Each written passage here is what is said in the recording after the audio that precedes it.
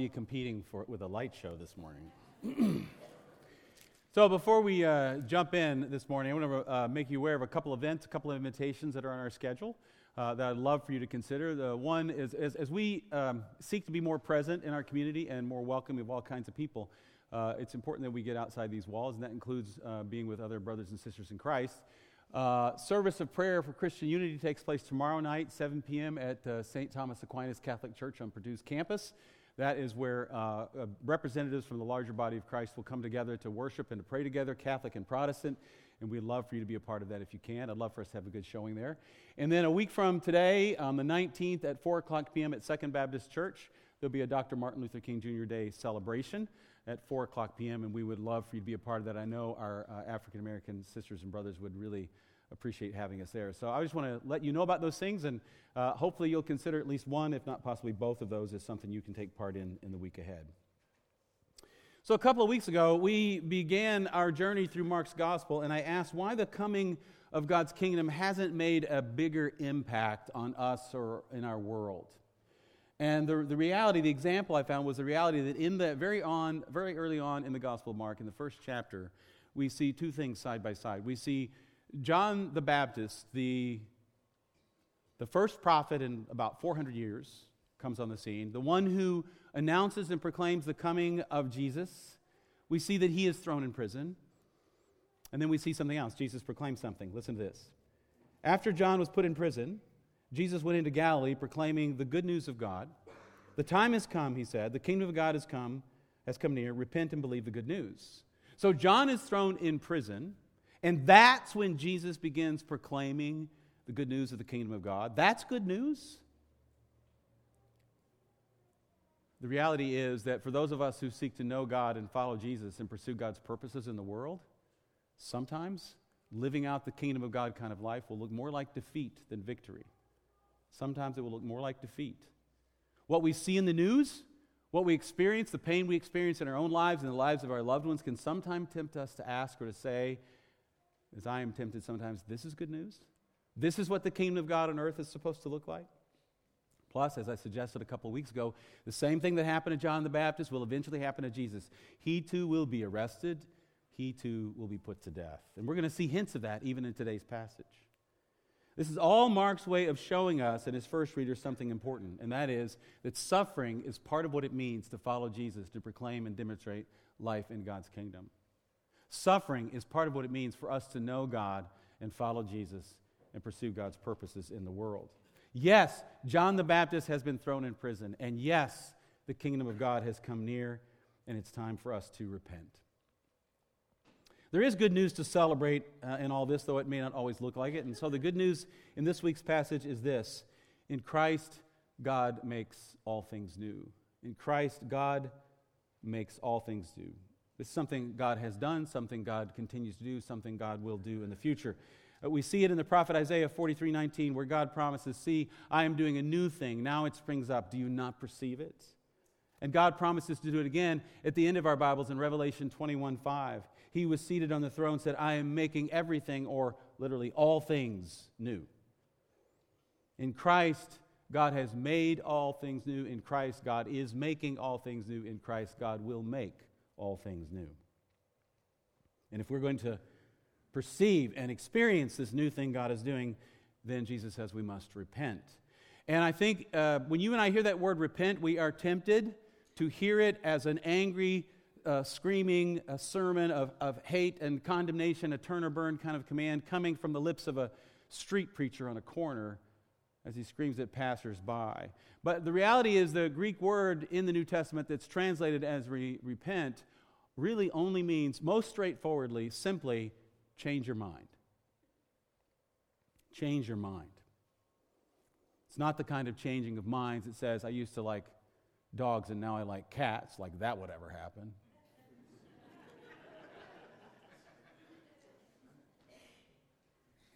It's bigger than that. It's the kind of change of mind that affects our entire way of life and the way we go about living in the world. And when I think of this kind of change of mind, this kind of repentance, my mind, as I was working on this, immediately went to a man I used to know, a man named Eric.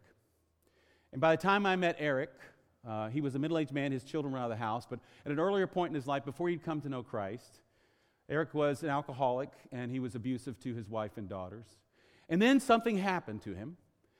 Something catalytic, something very meaningful happened to him that he never talked about because he didn't like to talk about that time in his life. And whatever it was strong enough and powerful enough and had enough of an impact that Eric just changed his mind. He just changed his mind. He went cold turkey. He never attended AA or anything like that I'm aware of. And I think that's unusual. Most people can't do that. I think there are different ways that we change our mind and repent. And those of us who need help and assistance, as most of us would in any situation, to go and find that, whether that's AA or something else. But for Eric, he just changed his mind, stopped drinking, and Christ began to take more and more control of his life. And he was a very different person by the time I met him. He simply repented. He changed his mind, and it affected the rest of his life from that day on. He never touched another drop. But as it turns out, even with that great of a story, as it turns out, changing our minds is not as easy as we might think. According to Robert Sapolsky, professor of neuroscience at Stanford University, changing our minds is actually easier when we're younger. That is, we get less and less open to novelty and new experiences as we get older. Research has shown that if you're not listening to a certain kind of music by the time you're 28 or 30 or so, there's a 95% chance you will never listen to that kind of music. That's a little depressing. So when Jesus comes along announcing God's kingdom on earth, he's not going to do it just by giving us more information, because guess what else? More information does not usually result in a change of mind either. It takes something else. We need power, we need drama, we need emotion, we need some kind of catalyst. Any story, any movie you ever watch, any story you ever read, the characters don't change their minds until something happens. Watch it. You'll be able to see every story you ever read, every movie you ever see differently, because the only thing that gets a character in a movie to change their minds is something dramatic or difficult or painful happens, and they must change the way they live. It's not going to happen by more information, and thankfully Jesus doesn't just, we need a catalyst, and Jesus doesn't just teach and preach on the kingdom of God. Jesus demonstrates the kingdom of God, and our passage is going to show us how he did it and how people responded. In the past 2 weeks, we have been introduced to the ministry of Jesus through the ministry of John the Baptist, through a whirlwind of vignettes of Jesus' early ministry, healings, exorcisms, crowds coming in, time that Jesus spent in solitude and prayer when it all got so hectic, when he felt the Father, since the Father was leading him to go and preach to other villages and towns as well. And then right at the end of chapter 1, we discover that after the man with leprosy has been healed by Jesus, and Jesus has clearly instructed him not to tell anyone about his healing, we read this. Instead, he went out and began to talk freely, spreading the news. As a result, Jesus could no longer enter a town openly, but stayed outside in lonely places. Yet the people still came to him from everywhere. See, God's kingdom was attractive to many people. God's kingdom is attractive to many people. Now, it's true that most of those people wouldn't say they were looking for the kingdom of God. They were following Jesus everywhere because they wanted to see miracles, because they wanted healing. But what they don't know is that actually reveals a core desire underneath, that what they're longing for is the kingdom of God. And this is something we dare not forget. Everyone we know, everyone we have ever known or will ever meet longs for the kingdom of God. Everyone we know, everyone we will ever meet, everyone we've ever known longs for the kingdom of God. Every single human being. As a 17th century French theologian and physicist Blaise Pascal put it once, there is a God-shaped vacuum in the heart of each person which cannot be satisfied by any created thing, but only by God, the Creator, made known through Jesus Christ. There is a God-shaped vacuum in every single human being that cannot be filled by anything else in all of creation, only by God revealed to us in the love of Jesus Christ. Everyone longs for the kingdom of God. They just may not know it yet, or at least may not know that's what it's called. The same is actually true for all of creation if we read a little more deeply. The Apostle Paul says in Romans 8, verses 19 to 23, that all of creation groans for its redemption and for its liberation from decay. The kingdom of God is everything. And it's everything when it comes to the mission of Jesus as well. And in the coming of God's kingdom, God is making all things new. And the crowds wanted in on that newness. They longed for the kingdom of God, though they may not have called it that or known that's what it was. And then we enter into chapter 2 in a brand new section of the Gospel of Mark where God's kingdom is fleshed out in the world. And while our passage this morning technically is only supposed to go to verse 22 of chapter 2, it's actually a part of a new section in Mark that goes from chapter 2, verse 1, all the way to chapter 3, verse 6. And if we look at the structure that Mark has given to this section, we'll see that each of its smaller subsections make the best sense as we discover this structure. So without reading through the entire section, let's just walk through and summarize and find the pattern here. Section opens up with, the first section is chapter 2, verses 1 through 12, with Jesus returning to home base, the city of Capernaum. He's been going to nearby villages, and he's been preaching the good news of the kingdom as he felt the Father had led him to back in chapter 1. And now he's home. And the crowds gather again. And Jesus begins to teach them as well.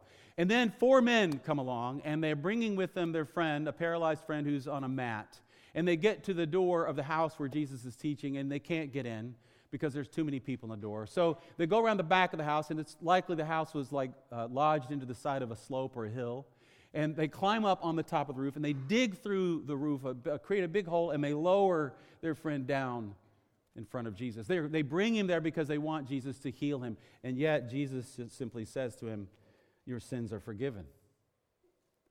This upsets the religious leaders, as always, and so Jesus replies, which is easier, to say to this paralyzed man, "Your sins are forgiven," or to say, "Get up, take your mat, and walk." But I want you to know that the Son of Man, Jesus, I want you to know the Son of Man has authority on earth to forgive sins. So he said to the man, "I tell you, get up, take your mat, and go home." And he did. Jesus forgives the man, heals the man, and demonstrates that God's kingdom is present and that God is making all things new. He's made his body new and whole. He's made his life with God new and whole as well. Then in verses 13 to 17, Jesus calls the tax collector Levi to follow him. And then he has dinner at Levi's house with all of his tax collector sinner buddies. And the word sinners there is not your garden variety sinners that we may think of ourselves as from time to time. These are, the weight of the word is these are wicked and immoral people. And in that culture, those with whom you shared the table mattered. It was called table fellowship. And here Jesus shares table fellowship with the wrong people according to the religious leaders. And so they grumble about this. And when they grumble, on hearing this, Jesus said to them, "It's not the healthy who need a doctor, but the sick. I have not come to call the righteous, but sinners." Even those of us who may not know a lot of what Jesus has taught and said would perhaps recognize that saying of Jesus. So these first 2 subsections in this larger section show us Jesus dealing with sinners. And then we're going to skip right over the middle section. We'll come back to it in a minute, keeping in mind that what is in the middle of all this is going to determine how we understand the rest of it. It's going to tie it all together. Skipping down to the next subsection then, Mark introduces to us 2 passages on keeping the Sabbath. First, we had 2 passages on sinners. Now we have 2 passages on keeping the Sabbath at the end. In verses 23 to 28, Jesus and his disciples walk through a field. They're picking off heads of grain, and they're eating them. And the religious leaders, the Pharisees, are upset because to do so on the Sabbath is to work on the Sabbath, and therefore they're breaking the Jewish law. Jesus then quotes a story about King David and his men when they went into the temple and ate bread they weren't supposed to eat. And then he said to them, "The Sabbath was made for man, not man for the Sabbath, so the Son of Man is Lord even of the Sabbath." Jesus shows himself to have authority to reinterpret the Jewish law. You see, Sabbath is not merely law. Sabbath is a gift. It's rest. I had a friend in Cleveland, Cindy. She was married to a Jewish man, and they would often spend Jewish holidays with her in-laws. And one segment of that family was very orthodox in how they kept Sabbath.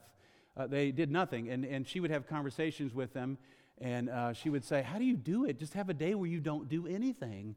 And her relative said to her, "Well, think about it, Cindy.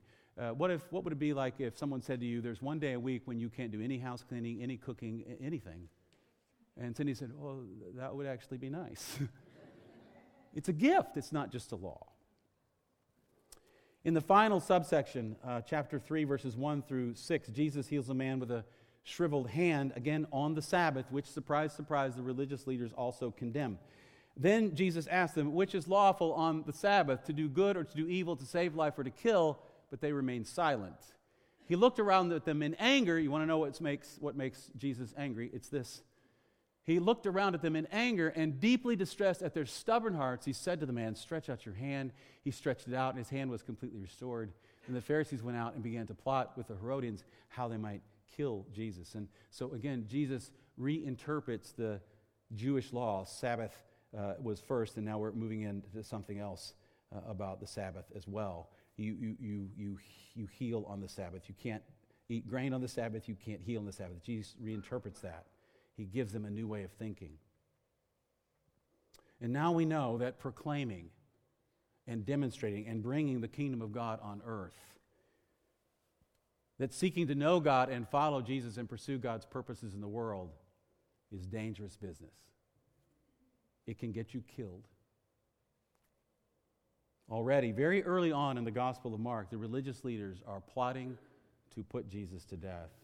In the coming of Christ, in the coming of all things, in the making of all things new, the kingdoms of this world are in conflict with the kingdom of God, and speaking truth to power can get you killed.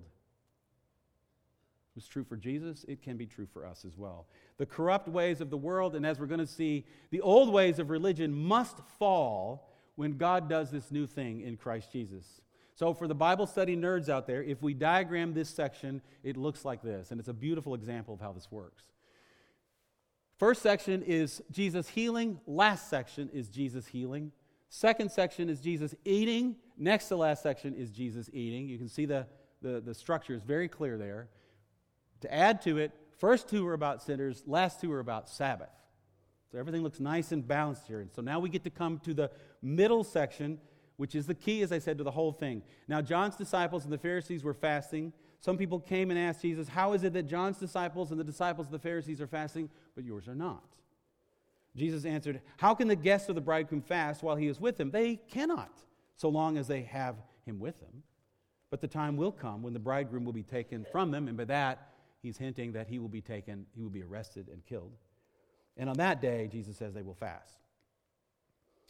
We stick that in the middle, and things begin to look different. This is what holds it all together, this new thing God has done in Jesus. So we still have heals, eats, sinners, Sabbath. But right in the middle, which all of this is pointing to, Jesus parties. He doesn't fast. He parties. Why? Because there's new wine, he's going to tell us. Jesus pushes against the way every religious person would have thought you should be behaving. He doesn't fast, he parties. It was the practice of the Pharisees to fast twice a week, on Mondays and Thursdays. It was also apparently the practice of John the Baptist followers to fast. But Jesus' disciples do not fast. Why? Unlike all of the other, I don't know if you noticed it, but unlike all of the other accounts so far in this passage that we looked at, this is just a question. It doesn't appear to be an attack. This time it's not the religious leaders who come and ask Jesus a question to accuse him of something. It's just some people. Some people. They want to understand Jesus' new way of life. Everyone else is fasting, Jesus. Why don't you or your followers fast? And Jesus does not do away with fasting. In fact, he says a time will come when he is taken away from them, and then they will fast.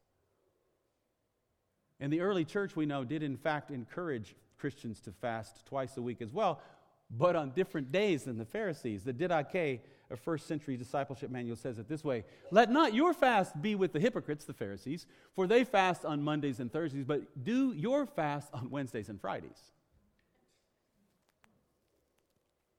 Nevertheless, Jesus uses a mini parable to tie it all together and to answer their question, why don't you or your disciples fast? He explains, no one sews a patch of unshrunk cloth on an old garment, otherwise the new piece will pull away from the old, making the tear worse, and no one pours new wine into old wineskins. Otherwise the wine will burst the skins, and both the wine and the wineskins will be ruined. No, they pour new wine into new wineskins. New wine demands new containers, new ways of thinking. a changing of their minds, repentance. New wine is poured into leather wineskins to age and ferment, but the new wine that was poured into old wineskins would damage the older, more brittle wineskins as the wine fermented and cause the skin to expand. Everyone knew that's not what you did. You only poured new wine into new wineskins so that the skins and the wine would not be ruined. No use crying over spilled wine. Just put it in the proper container and you won't have to. Likewise, a new unshrunk patch of cloth sewed onto a tear in an old garment will only make the tear worse when you put it in the wash. New things require new approaches, new understandings, new ways of being in the world. It's not the time for fasting. It's time to celebrate because God in Christ is making all things new. How we relate to sinners, how we view religious rules and liberty, and what we understand God expects of us. We're no longer going to fast, Jesus says. We're going to celebrate with joy. This is the way.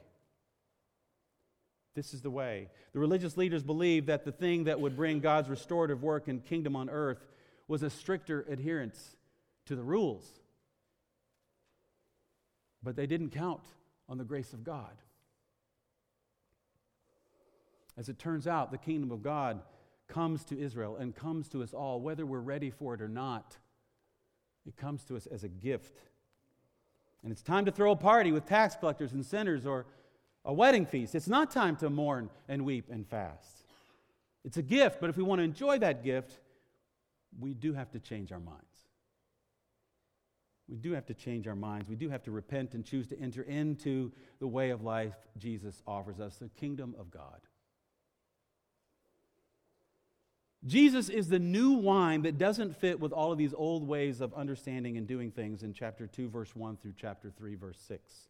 One of these things is not like the others. One of these things just doesn't belong, except it does belong. The new wine God has given us in Jesus does belong, and it needs new ways and new containers and a new mindset to be fully experienced and enjoyed by us. So if God in Christ has made and is making all things new, how are we to respond to this good news? First, if you haven't already done so, if you haven't already changed your mind about these things, if you haven't already repented and entered into the kingdom of God and the joy that is there, today is the day to change your mind. Today is the day to make the choice, to lay down your sins, to lay down your fears, to lay down your preconceived ideas about who God is, and to enter into the kingdom of God. Ask Jesus to pour his new wine into your heart, your life, and your way of life in the world. That's where it starts. Come down, ask for prayer during the closing songs if you want to, and we will be glad to pray with you, or simply check the box on the back of your communication card that says you want to know more about what it means to know and follow Jesus. Put it in the offering plate. If you've never changed your mind, today is the day to change your mind. Second, let me suggest a few questions for reflection. And I don't know what your experience is, but my experience is I often, when I'm reading the Gospels, I choose to identify with Jesus and the disciples. Yeah, you go get them, Jesus. But maybe what would it look like if as you read this and reread this passage, instead we chose to identify with the Pharisees or the teachers of the law instead? Are we partnering with Jesus in the new thing God is doing, or are we opposing him? Are we standing in the way of the kingdom of God, or are we walking in the way of Jesus? If we were the religious leaders in each of these situations, what questions would Jesus want us to ask for ourselves? And here are three. You could find more. Here are three. And I took what were basically negative examples in the gospel, in the reading, and I tried to turn them into more positive questions. First question: how can I practice radical forgiveness in my life this week? How can I practice radical forgiveness in my life? Is there someone from whom you are withholding forgiveness? Is there someone you are drinking bitterness toward like poison and hoping it's going to kill somebody else? Is there someone you need to forgive? How can I practice radical forgiveness in my life this week, this day, this hour? Second question: how can I make room in my life and relationships for people whom I've previously seen as wicked and immoral? This is a hard one. How can I be more hospitable and gracious and welcoming to those whom I've previously excluded or shunned? It doesn't mean that we are condoning everything wicked and immoral people do. It means that we are choosing to extend the same grace, love, and mercy to them before they repent that God extended to us before we repented, because while we were yet sinners, Christ died for us. It means, as the Apostle Paul says, that it's not God's judgment that's going to lead us to repentance.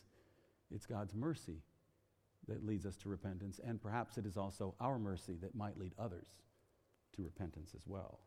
How can I make more room in my life and relationships for people whom I've previously excluded as wicked and immoral people? And finally, how can I practice joy and celebration in this new thing God is doing in Jesus in the coming year? Very abstract. I'm not sure exactly what it means to do that, but I would like for us to discover in our own lives what would it look like for us to be the kind of people who could celebrate life and the goodness and beauty and love of God, who could find joy in this new thing that God is doing in Jesus. What would that look like for you in the coming year? What might happen if you and I began to look for ways to practice these three things in our lives and our relationships, outside of these walls and inside these walls? What new wine might God bring out of you or out of us? What new ground might God break open, even amid the pain and suffering in the world? What might God cause to grow out of that ground, or what might God build on that ground? What new power, what new freedom, what new passion might we discover, and might others begin to see in us as we practice the way of Christ in the world? As we choose to walk the way of Christ more freely and more faithfully. Let's take time this week to reread today's passage several times prayerfully, to reflect on these three questions and any other question or observation God might reveal to us. And let's dream a bit about what it might look like for us to take a few risks in the coming new year, as individuals, as households, and as a church community. And then I want you to do me a favor. If you do something, if you sense God is telling you to do something, you step out, whether that's an answer to one of these three questions or something else that God shows you, and you see God at work in your life or in the lives of others because you've taken this step, tell me about it. Email me, call me. I want to hear what God is doing. I think we all need to hear what God is doing. We need to celebrate what God is doing because God is doing things. I just don't always hear about it. I'd like to know it. I'd like you to do that for me. Let us go forth and let us be those who carry in us the new wine of the kingdom of God. And let it overflow out of our lives and into the lives of others and into the world. Would you pray with me as we close?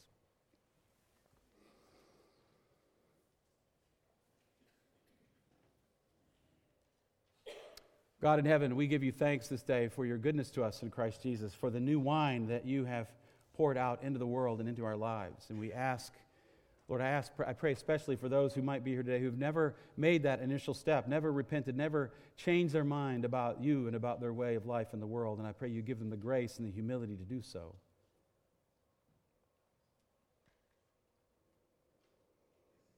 Whatever steps they need to take, Lord, help them to take those steps and to submit to you and to cry out for your mercy and grace. I pray for the rest of us, oh God, that whatever steps we need to take to live more faithfully into that freedom, into that power and passion that new wine brings us, Lord. Help us to rediscover it within ourselves and within you, within one another. Help us to live faithfully and to go out and live our lives as if we know the reality that the kingdom of God has come, as if we know the reality that you are, in fact, in us and through us, and sometimes in spite of us, making all things new. And help us to jump on board with that as we celebrate your goodness to us and your grace to us in all of these things, Lord, as we continue in our worship out of our gratitude for this new wine. Lord, help us to give back to you a portion of all you have given us. Help us to give faithfully and cheerfully. Help us to steward well over these and all your gifts, that your kingdom might be nourished in us and through us and in the world. And may you receive all the glory and all the honor and all the praise. In Jesus' name, amen.